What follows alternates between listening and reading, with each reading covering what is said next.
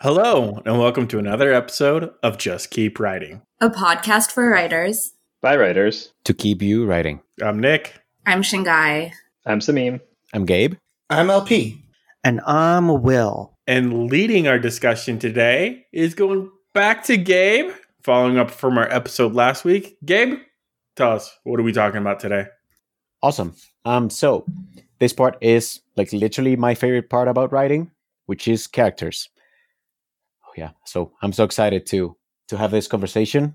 And this part in the book starts. I will start off this by saying that I wish it was longer in the book. It was deeper in the book, but I think we can make that work. So the first part is. The title of this is Creating Generative Characters. As he said before with titles, now he's going into the names and characters in general. So the first part is names and physical traits. Before we start, could we just mention what was the book's name and who is it by? Just in case it's someone's first episode. Oh yeah, it's the book Refuse to be Done by Matt Bell. What page are we on? This part is in page 31. Yeah. So the first part is how do you work character names and their physical traits? So in the book, Matt makes the point about names and how like a good name can be as generative as a good title. And how like at first a name might not click for a character, but as you go through the story, as you use it more and more, it becomes something that you're used to and that it becomes one of the most used words in your story. So the main point of this is that some writers think of their naming just like as a piece of literature, of a sound that you will be using often in your writing. But also another point about the name, about naming characters is the baggage those names have. I guess this is more true in real world stories because names give you culture, give you also relationships and places in society, etc. So, I'll just start off this about how do you guys go about naming your characters and at which point do you name your characters, which is like the main point that Matt goes in this section. So, LP, how do you go about this? I am actively running through every childhood friend and family member that I have. And I ascribe just a couple of tidbits from the people that I care about to the characters. As far as main characters go, like I make up a lot of names too, but like all my main name characters, I'm probably related to them. And at what point in your stories do you tend to name your characters? Like when do your characters go from being named MC or quote unquote to having the name? For me, it happens like after I figure out, first thing that usually comes for me is the concept. And then the next thing is like, what's the situation that the people are in? Like, what's the novum? Okay, now what's the situation that people are in? And then as I start to like figure out what the character's story, that's what I think like what the character is, what they're doing. I was like, Yanis. Ooh, that's Kenyatta. Okay. And then I just kind of go from there and let what I know about these people in my actual life speak a little bit on what the character ends up being. But yeah. Mm-hmm. So Nick, how do you do this? I feel like I might be the weird one in this scenario, but I start with characters. I don't write anything until I know my character. So like, I think understanding like kind of the general plot line and like kind of the general world building, I know my characters way more before I know any of that. And that's, I don't know why. I've got to have a good name. I use names for cultural reference a lot to kind of help paint the story and paint the picture and things like that for me. But yeah, I start with the character name. I start with, well, now he's named this or she's named that. Like, what are some characters and traits? Like, and like LP said, like I've used people in my past to kind of do this and bring people to life. The Tuckerism is, I think, is what it's called. And that's always fun too. But I can't start a story without knowing who it's about. I don't know, like, how can I write something unless I know how someone's moving through that world first? Mm-hmm. And what are their tendencies? What are their habits? What are their tics? What's the positive and negatives of that person and things like that? Mhm. So, Shanghai, how do you name your characters? Wow, it's like you saw me before I knew that I had something to say. I kind of similar to Nick feel like my characters sometimes need to be formed before I know what their names are. So I have placeholder names. Like I usually will use a random thing. But that's not always the case. Sometimes I know exactly what a character's name is going to be from the beginning. And then the other thing that I'm thinking about when I'm writing characters is because like I'm mostly writing characters from my cultural background, and names have very specific significance because of like what they mean, who you're named after. And it also implies what tribe you're from if you have like a tribal name. And for me, I like to use Swahili names because they feel more neutral, but like still specific to East Africa. Yeah, but I did have a character in my novel. I thought this was kind of funny because it's historical fantasy, and there was the husband of a queen that I'm writing about, and I called him Simjui, which means I don't know him. And this was kind of like my little sass salt because historically we learn a lot about, like, we hear the names of like men who existed who fought revolutionary wars, but women are like left out of that history, or femme people. And so for me it was like, yeah, I'm being very specific about naming the femme people, and like your name is in this moment a little bit of an afterthought to me. It was petty, but it was what I needed. So really we're talking about characters, their names right away, right? Yeah. Like when do we name them? I always just, I don't know, they just come to me. There are times though, the name that I've started with, as the story evolves, my character likes to tell me that's not my name. Stop calling me that bitch. And then I have to like change it, because it's just like, okay, the energy behind this character, it's not working. So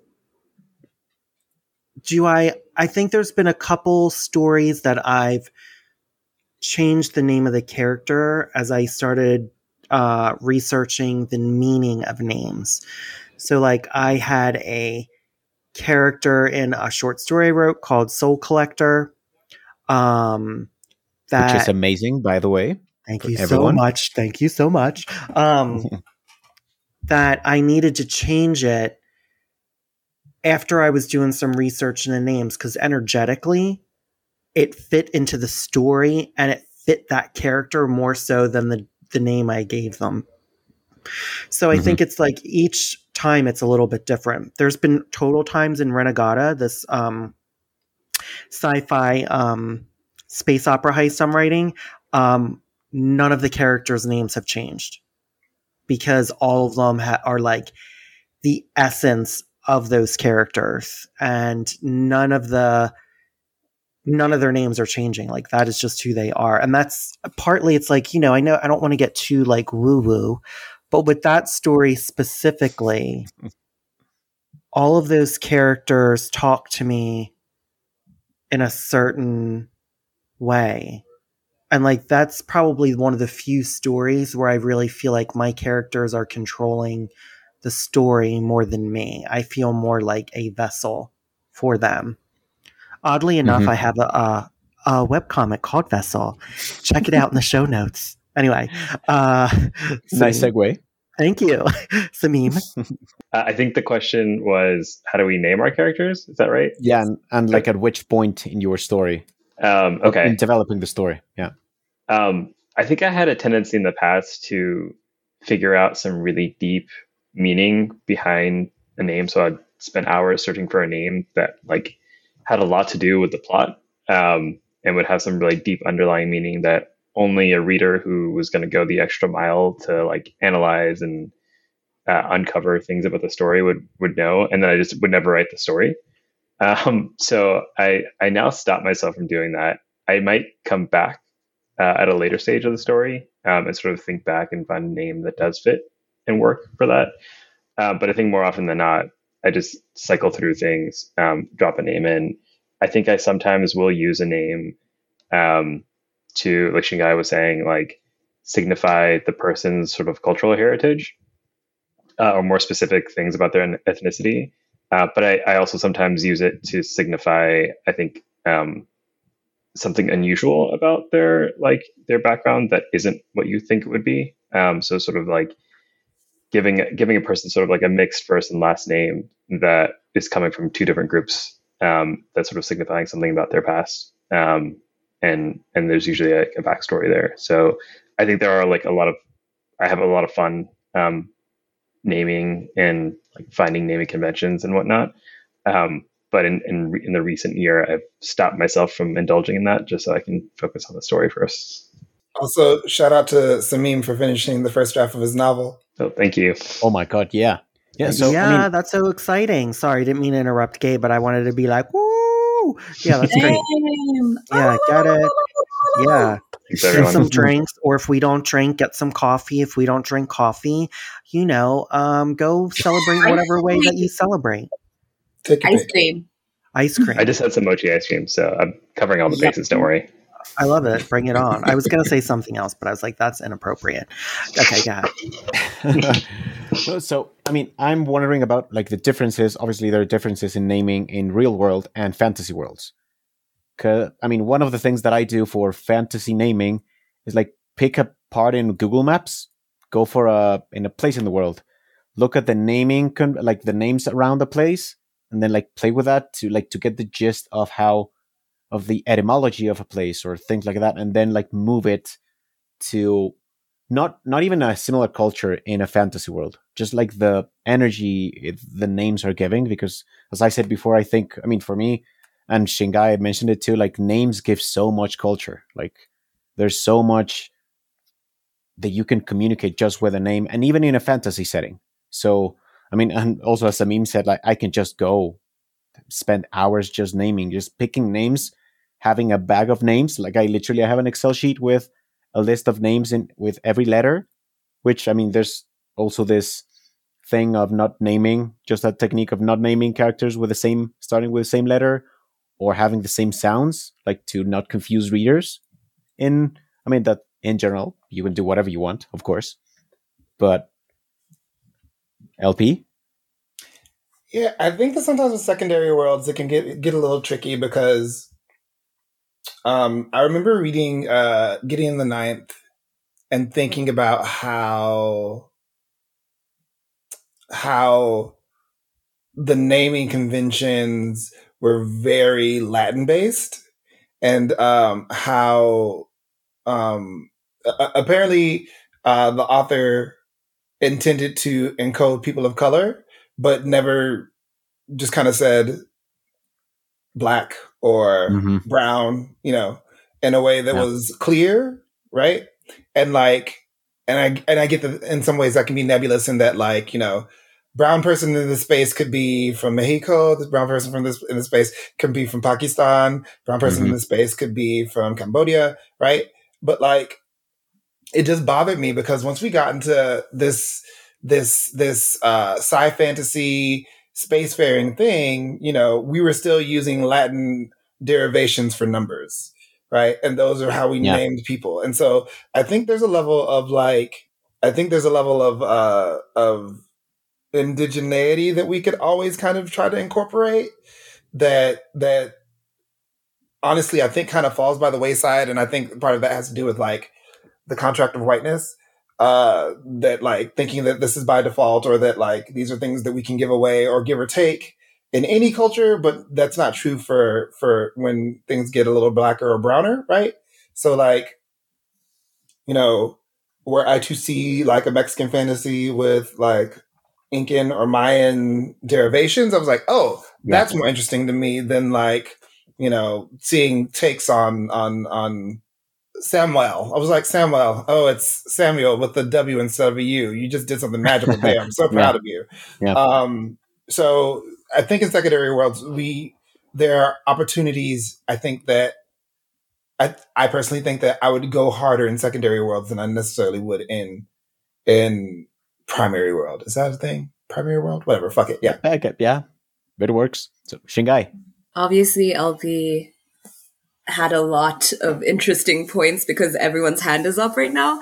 I think for me, I just wanted to emphasize the fact that naming is political, which is kind of what LP was getting at a little, and something that even by calling naming cultural, we're also getting at. I think even just thinking about Ursula K. Le Guin's Earthsea trilogy, and just how intentional the idea of naming is in those books. I think anyone thinking about naming in storytelling should like touch that trilogy because it's just so beautifully written. Also because it's Ursula K. Le Guin.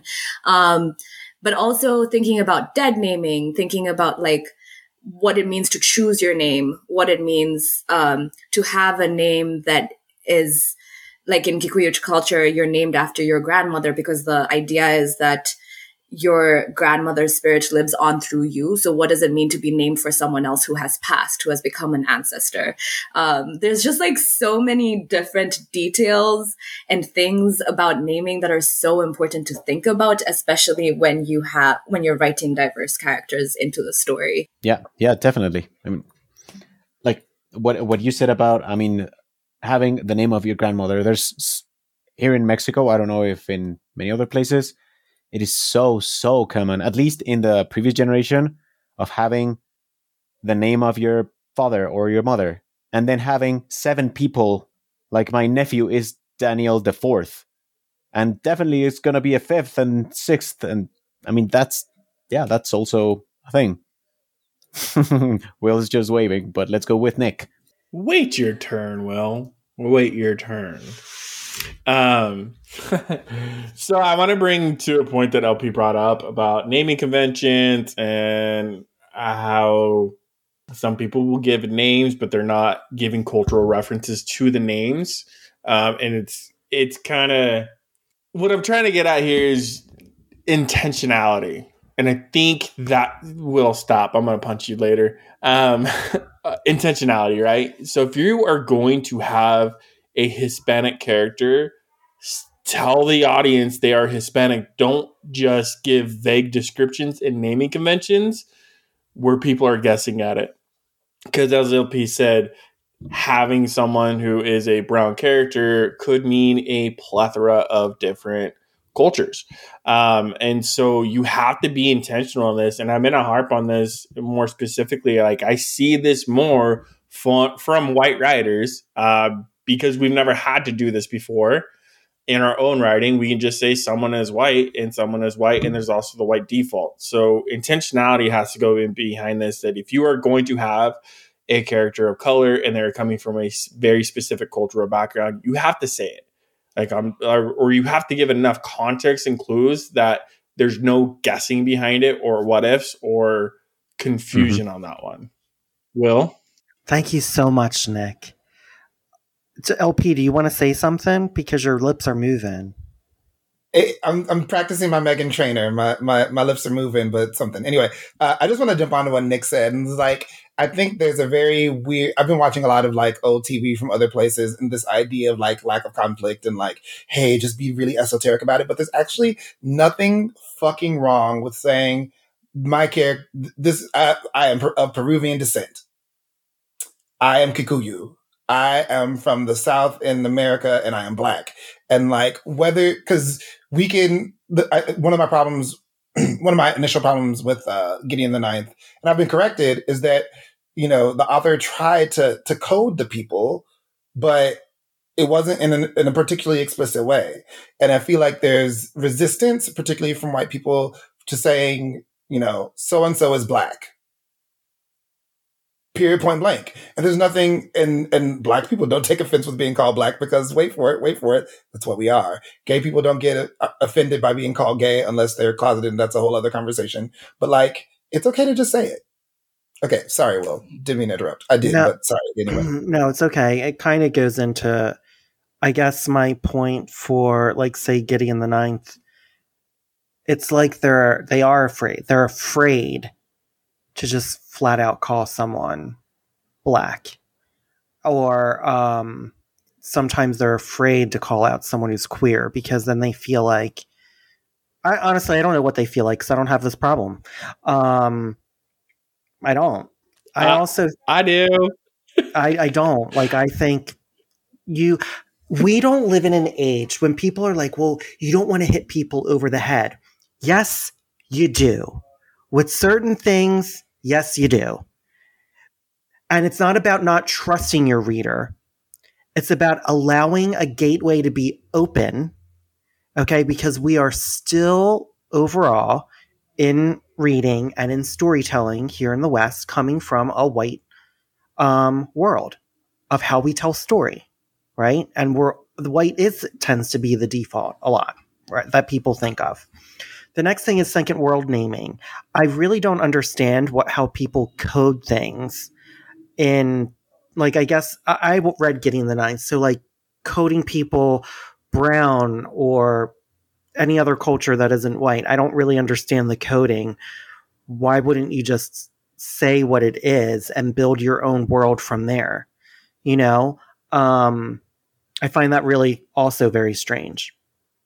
Also, I wanted to piggyback off of what Gabe said about culturally, as someone who is legally the third, named after my father and his father, I'm actually the 24th.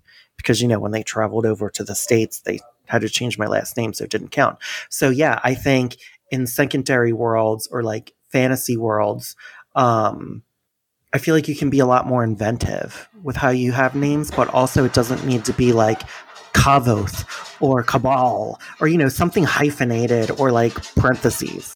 Yes, Amin. This is touching on something Gabe had said earlier around like characters whose the first letter of their name is too similar or something like that. I think I understand that rule and where it's coming from, but at the same time, like if those are the characters' names and there's a good reason for it, I wouldn't stress about it that much, in my opinion. Especially because like I was always caught off guard by the fact that the villains in Lord of the Rings have like almost the same sounding names. Like Saruman and Sauron, and I was like, if like that seems pretty basic.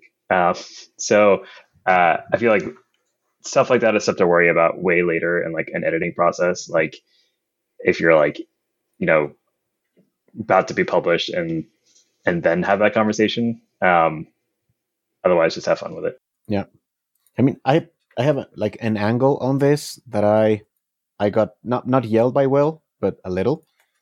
I wrote a historical fantasy in an Aztec historical fantasy. And the names are long. In Nahuatl, the names are really long, like Quetzalcoatl, Popocatépetl, those Nezahualcóyotl. And I had all those names, and I got feedback from white people, like, but the names are so complicated. You should consider making them shorter so to not like scare your readers away. And I shared this feedback with my writing group, and Will was like, of course, the fuck you are. Like, leave those names in or I will kick you. I mean, I had doubts. I mean, I was like, should I? But yeah, of course, I mean, I had the empowerment of Will, like, no, you definitely should not. You should make them longer, if anything. I just want to speak to that Put their point. last names. I want to speak to the point of what Gabe's saying, because I read the story, obvious. The names were long, but they were you could understand the differences in each of the names. Like, it wasn't hard. Okay, so for the people who said that, you know, make it shorter, basically they're idiots. Because if we can have long names for kingdoms and dragons and everything else that you see in the type of fantasy, then no, you don't need to shorten the names. They're going to have to learn to pronunciate it or make it up in your head for right now until you hear it on Audible. My thing is like people can speak Elvish and Klingon. They can say and spell Daenerys Targaryen. Shut the fuck up. Like if this is bothering you, that is fine. Let it bother you. It's not like there aren't like random made up white people names that we don't have trouble with. No one knew how to say Daenerys until fucking Game of Thrones came out. So go off, sis. Like, sound it out every time. Say it how you think you're supposed to say it. Anecdote. When I was a child reading comic books, I would read X-Men comic Back in the books. day. I'd never heard anyone say the word rogue. So I thought her name was Rogue U. But you know what? That's what happens when you're an industrious child reading before you know what the fuck the words sound like when they're spoken. So make up the way that you think it's pronounced until you hear the author fucking say it, then adjust. But like, you don't get to just like decide not to, I can't deal with this book because the names are just too hard. But you can say Daenerys, fuck off. Yeah, and you know what? I thought Rogue was actually Rouge because of like rouge makeup, and also I thought Themyscira was pronounced Themyscira. Or Asgard was pronounced as like not Asgard. I used to think it was Asgard. That's what I used to say all the time. So there we go. Go ahead, Nick. Asgard? Yeah. That's what I used to think, because like they had some like meaty men on there that had like their like their asses were like really sculpted, in the comic books, and I used to just look at them and be like, break me off a piece of that. So And Will is still an ass man all these years later. So Nick, you had something to say? Yeah, I mean, this is a lovely conversation. The ass threw him off. It kind of did there. I'm kind of curious on everyone's thoughts and opinions on this, going back to what Gabe was giving as feedback for name pronunciations and things like that. How do we feel about a pronunciation guide or like a little index at the end to kind of help with the pronunciations? Like, I'll say this about Game of Thrones. I didn't struggle with most of the names. They're very Anglo-friendly, if you will. But there's other books that I do struggle with. Suey Davies' book I struggled with, and I really wanted to get it named down. I know. Some things I struggle with, and it's weird. I know, Will. Will's giving me this look. And I just struggle with certain words because I'm afraid I'm actually pronouncing it wrong all the time. So being able to know like how I'm properly supposed to be pronouncing things does help out, especially when it's a culture I'm not familiar with. But how do we feel about pronunciation guides as like an index? You know what? Before we get to that question, can we get to Samim's question first, and then let's go around for that one. Go ahead, Samim. I think I can probably merge the two thoughts here. I think what I was going to say about the pronunciation is like, I think for people who are in the center of a culture, when they see something that they don't know how to pronounce, I think often it makes them feel stupid, and they don't want to have to feel stupid. Whereas for a lot of us who are coming from the margins, we're okay seeing things that are complicated and unfamiliar and just being like, well, I'm going to pronounce this as stupidly as I can in my head. And when I learn it better, that's fine, but I'm not going to let it stop me from sort of progressing and appreciating the story otherwise. And so I think that's a lot of what's usually going on there. In regards to like having a pronunciation guide or an index or something, I think like I personally wouldn't. I could see an argument for it either way. But I think it's extra work for me to have to do that, to be honest. And I will probably spell it out as like, as phonetically as possible, or as conventionally as possible. I tend to, if I use words that are not English in my stories, even names or not, I make them as Googleable as possible. So if somebody does want to know, they can do the work, and it's not the like a ton of research for them. So I would say, if you want to put pronunciation guides in, I don't think there's like I don't have like a moral objection to it, but I think I would have a moral objection to people demanding it, if that makes sense. Yeah. Shingai? I mean, Samim summed it up pretty perfectly. Like, as someone who writes kind of bilingual stories, where there's always like a smattering of Swahili in my stories, and writing Englishes that aren't necessarily like European or American English, that are usually East African Englishes. I think that there is I think that is decentering English. Like, the work of doing that is decentering the expectation that everything will be understandable to the Anglophone audience. And it's also decentering that audience, which I think is really important for writers from the margins, like Samim said.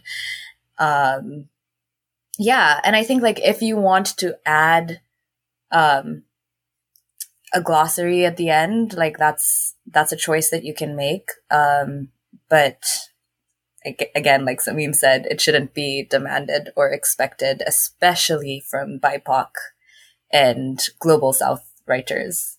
Well, I mean, a glossary for if you maybe had a secondary world, I can see that being like, okay. And from someone who's dyslexic, sometimes seeing the pronunciation guide and speaking it out loud helps me make sure that I don't reinverse the words. Because sometimes the biggest problem for me is I always reinverse words, especially when I'm writing. But when I'm reading, I've gotten a lot better at it. But sometimes when it's a secondary world, that's when I tend to have a problem if it doesn't come across rooted in a certain tradition. And I'm going to give an example.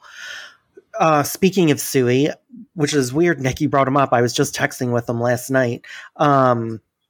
He's amazing, by the way. If you guys haven't, he's so great. We'll Sui Davies Okumbola. He what?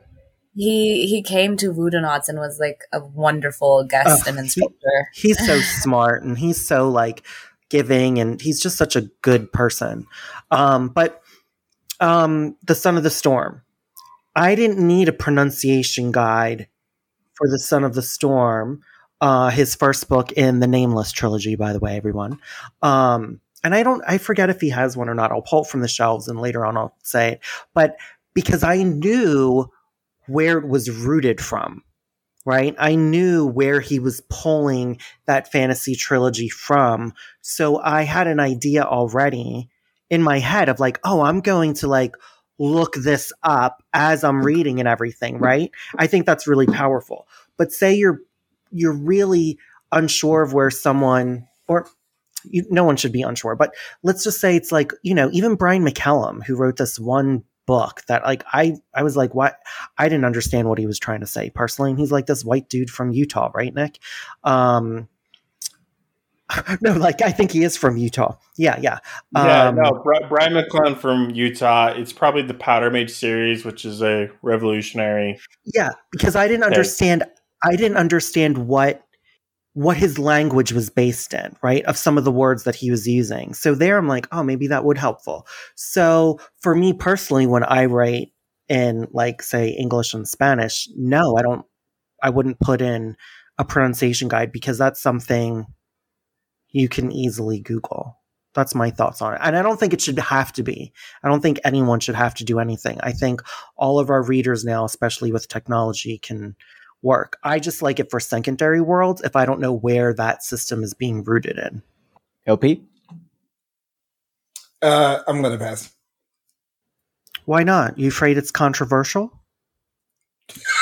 When have I ever been afraid of controversy? Have you met LP? That's why I burn it down. If I didn't like the podcast, I'd be burning that down too. Yeah. No, it's just I think a lot of really smart things have been said. I just think that like it's a conversation about like when we make glossaries and pronunciation guides.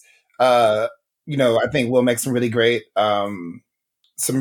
conversation about like as tools for accessibility, right?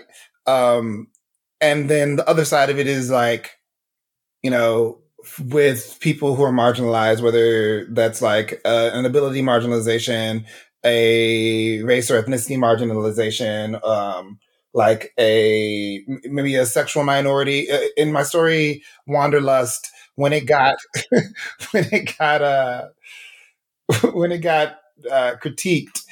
I had people.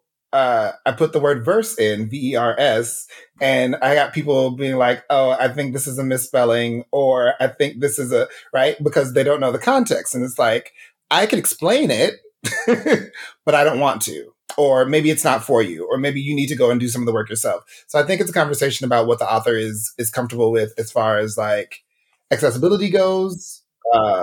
Like in the case of Will, with like using them to better understand what it is that he's reading, or not mix up the words or reverse them. Or in the other situations, like, well, if you don't know what verse means in, you know, the top to bottom spectrum, I'm not going to explain it to you because Google is free. So I think it really depends on the author and who they've decided the audience is. Yeah. I wasn't going to say anything. Bitches. I was going to say things, but basically everyone said everything. So yeah. Let's move on to the next section about like creating the first pieces of your characters, which is after names. Matt talks about traits, and like how he talks about the importance of having like a notable physical trait in a character that can ground readers very quickly. He uses the examples of Captain Ahab and Gandalf. Like with just one thing, you can picture those characters. But and how these things can suggest a background, a backstory, the baggage they're carrying. I mean, Captain Ahab, definitely. Like there's things that there's a story behind those. But the thing that I would like to add in this is that he only talks about the physicality of the characters. And I think a very important thing that we all can add to ground readers is also how they use that physicality, if that makes sense. Like not just the trait, but how they move around the world, or a motor tick, a nervous tick, how fast they talk, how they look at things, how they take space, how they smile, they walk. Like there's so many things to ground readers. And I mean, just throwing this to the group, and maybe we'll talk for 30 minutes about this, about how do you create your character's physicality, and how much do you like being described in stories? Because I've read stories that it's just a couple things, and I don't have like a very clear image of that character. How much do you put in your own stories? How do you do it? And yeah, I mean, I'll just leave it there. Okay, I'll go first.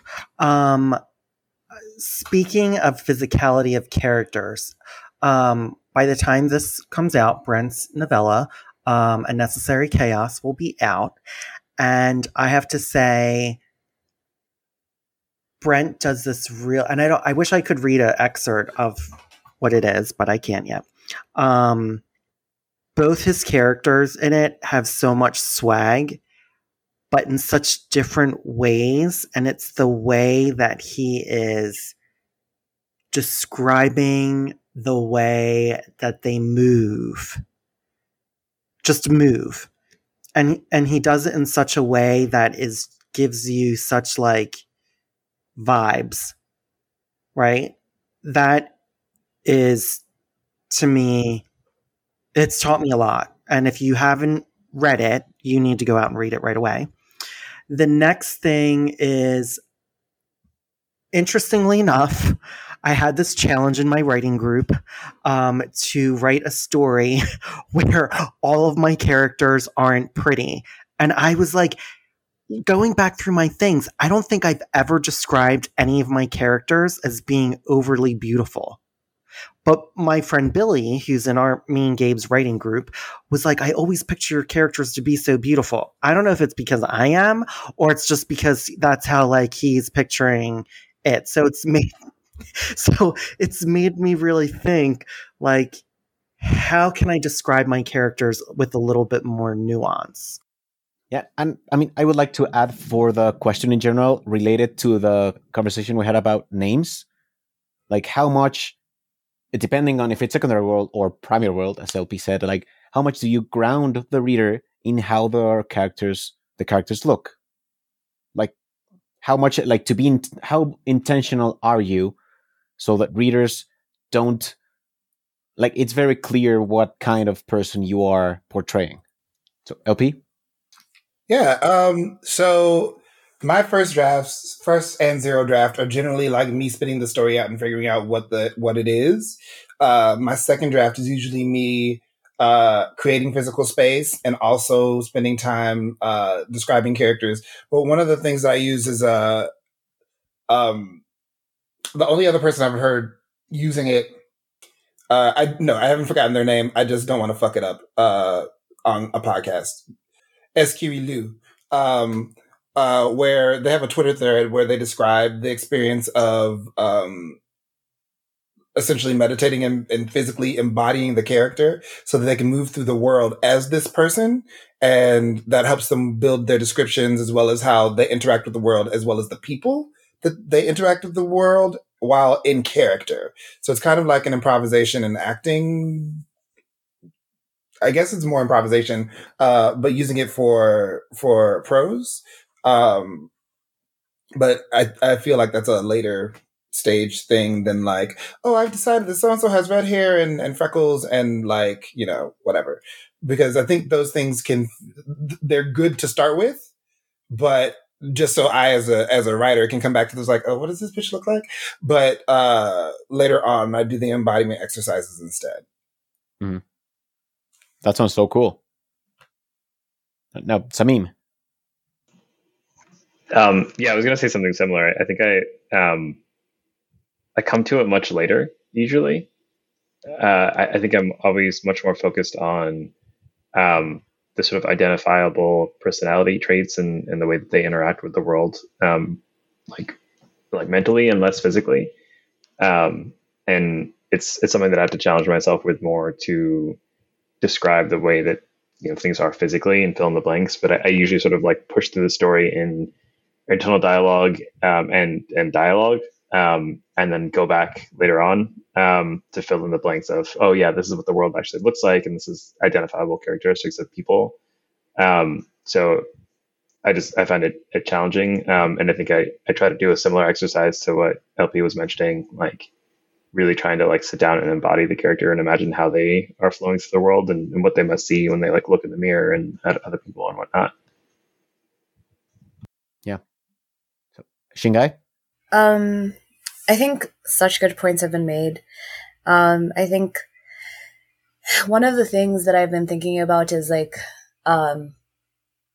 bodies are also political. Sorry for always bringing it back to this, but like genuinely, even in my novel, I was thinking about disability, for example, and one of the stories or books that I really appreciate how it was done, was Bitter by Akwaeke Emezi. Just because there is a moment where a disabled character has the opportunity to heal and they choose not to. And like that, like I can't do the part justice, but it's like, it's this emphasis on like, I am a whole human being as I am. And I think that that's so deeply important. However your character looks, because of the way certain bodies in real life have been validated more than other bodies. And this applies also to like, fat versus thin bodies and like white versus black bodies and like all these different ways that our bodies move through the world and how the way that they are perceived is tied to our value, quote unquote. And how do you subvert those things in the descriptions of the characters that you were writing is something that I think about a lot. Yeah, I mean, I think this is a good segue to the next part in this conversation about creating characters. And I mean, the way that Matt goes about this is like in the mechanics of it, to figure out your character is this adage of just write a scene of their day to day, how they go to work, how they go to school, how they interact with their friends. Even if those scenes don't end up in your story, like he talks about how that's a good way to flesh them out, to figure them out. And I think this is a really good point that I've heard Fonda Lee say on several occasions of how creating a character in isolation like really doesn't work. You need the context of the character. And that context can be, I mean, their own, Shingai was talking about, like their own physicality, how that physicality relates to their context. Because depending on where you are, how the state of your body, of your mind, will make you move through the world in a different way. So the in this part is like, how do you guys, like how much do you work the world out, the context out, before fleshing out your characters, or are those things like intertwined in your stories? Because I mean, you have the three legs of story. It's world, character, and the plot. But I honestly think that the thing, I mean, this is my own perception, that character and world and like the setting and context are the things that if you work them together are the ones that are going to make it easier for you to create a good, deep character. And LP? Yeah, I mean, so this is going to sound a little wild, but I feel like I come to character last, not because I don't think character is valuable, but like I said before, the novum is do you know what I mean when I say novum? It's the speculative conceit, right? It's the little bit of speculative. When we went to ICFA, Isaiah Lavender III described the novum as like a speculative thing in the story. And then the way, because it was that particular thing was Afrofuturism. So the novum is what the world interacts with. And then the second part was like how Black people interact with the novum in this world, right? So whatever the speculative conceit is, I kind of like extrapolate that as far as I can. Then I start thinking about like, okay, what does that look like interacting with the person who would be the most interesting person to interact with it? And then I start to come up with the character. But I usually discover the character during the drafting process and then refine the character by the second draft. And then things start to make sense. But like, for me, characters are products of the world versus being like the first thing that I dream up. Does that make sense? I mean, that makes sense, as we all are. Like, we literally are all products of our context. Like, that's how the world works, basically. So, thank you for affirming me. You're very welcome. Samim? I think I come to plot last. I think world is definitely first. I definitely am aligned there that like you can't really have the character without the world because we are products of it, unfortunately, for better or for worse. But I don't think I can have a plot until I understand where the characters are and what they're trying to do, how they're trying to survive, what their struggles are, and then it sort of comes together. But that said, I think like once I feel like there's world and plot, there's world and character. But then once the plot comes in, they sort of like swirl all together and start pushing back on each other. And so there's definitely like a lot of interaction back and forth between the three that evolve each other as things go on. Yeah. Well, everything is character and plot are intertwined for me. The world, I find out about it through the characters. And this thing of, it's interesting to me when people are like, I need to know the history of the world, or I need to build up the world first. I have never found that to be true for myself, because I think history and knowledge of the world is ever expanding, specifically the way that even the United States views history, of what they think it is and what it actually was, especially in these discussions of critical race theory, indigenous people. You know, when we hear the words that Columbus discovered America, he didn't discover it. He just landed on it. It was already discovered by the people who lived here. So that's why I try to go about my world building through the eyes of the characters and through the plot that's being delivered in the book. So I don't ever think of the world unless it's through my character's eyes. I don't need to figure that out. The characters are going to inform me, and there's going to be conflicting versions of the world by those different characters.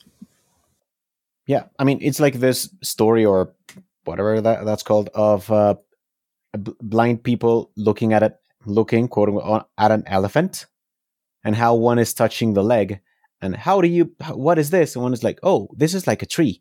And the other one is touching the trunk. And they're like, oh, it's like a snake. And the other one is touching another part. So, I mean, yeah, definitely the way, and Matt talks about this, like the best way to do double duty with your characters is to show the world through their lens, because you're showing character there and you're showing a piece of your world. But I think I disagree with Will a bit, in the sense that not disagree, it's just different methods, that I need to have like a superficial understanding of the world, at least, to be able to see how much that colors my characters. And then it feeds off, like it becomes like a virtuous cycle of Because if you really, I'm thinking a ton, I've mentioned it so many times, about Greenbone Saga. The one of the main characters, Hilo, you know what the hell he's gonna do every single time. Not only because we understand his character so well, but we understand the context. We understand the system, and we're like, okay, he's placed in this situation, he's gonna do this. But because we understand the setting, we understand the world. But I mean, this is obviously not a thing you can figure out in your first draft wholly. So yeah. Yeah, but let's think of it this way too. Let's give something like, let's think of Star Wars for a minute. Luke just wanted to get off of Tatooine and like live his life. Leia wanted to change the world and had a more nuanced look at the way things are. Don't you Star Wars me. It's just, I'm using it as a grounding technique, LP.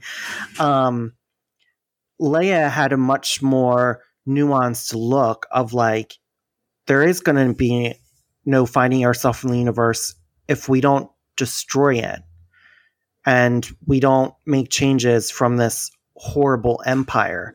You know, Luke didn't necessarily feel like the empire was evil to a certain extent in the beginning of Star Wars.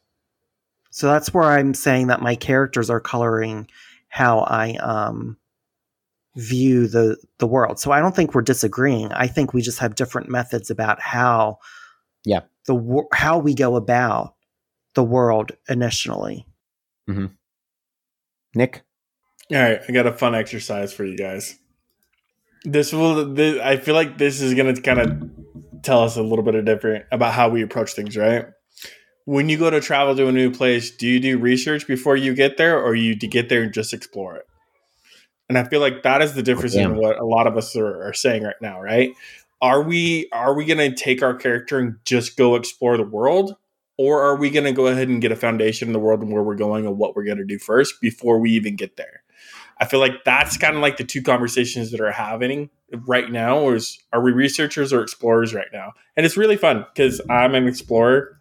As I said earlier in this show, like I have to be with my character and I have to go do things, and I have to learn how to see it from their point of view and not just mine. So I'm not bleeding myself too far into the page, right?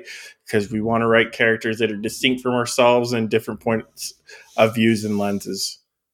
Oof, that's such a good exercise. Shingai, tell us. I'm going to pass it to Salim. I'll be quick. My answer is both. And I think it depends on, like in real life, it depends on where I'm going. And I think it's the same in the story. And it can be, for different parts of the story, it can be like, I'm going to plan and know exactly where this is happening and how beforehand. And other parts, it's going to be like, I'm going to throw this character in and let them wander around or let them have this conversation with this person and see where it goes so I can learn through the character, like Will was saying. So I think both are really useful tools, and it just depends on the situation or your mood, to be honest. Like whatever is going to get you to write that day can also be part of it. Yeah. I mean, I'm thinking that this could also be like a literal thing you make your characters do. Like, how would they comport themselves traveling? Because, I mean, when you traveled, like, the more different the place is from where you live, like, the more, I believe, your personality shows. Like, your strengths and weaknesses, like, show when you're traveling far. Like, how you treat people, servers, how you ask for directions, how do you solve problems. Like, now I'm just itching to have my characters travel to a very different city or a different place to see how they behave. Oh, there's so much about character, so much that we didn't touch on that I had in my notes. I mean, one of the things, honestly, I had this like an ending note of how, like, at least for me, the more I know my characters, the more I work on my characters, the easier the rest of my process is, because I can figure out the easiest where the conflict is, how can I show the world, the relationships, like all those things. And I think, honestly, again, the more you work on your characters, the easier it is to write the rest of the things. But also I would like encourage people to create such good characters that you give an easier time for fanfic writers to use your world.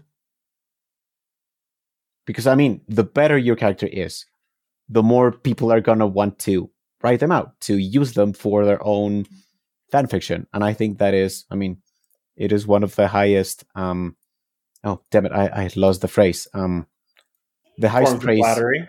Yeah, the highest form of flattery. And just make it easy for fanfic writers. Work on your characters.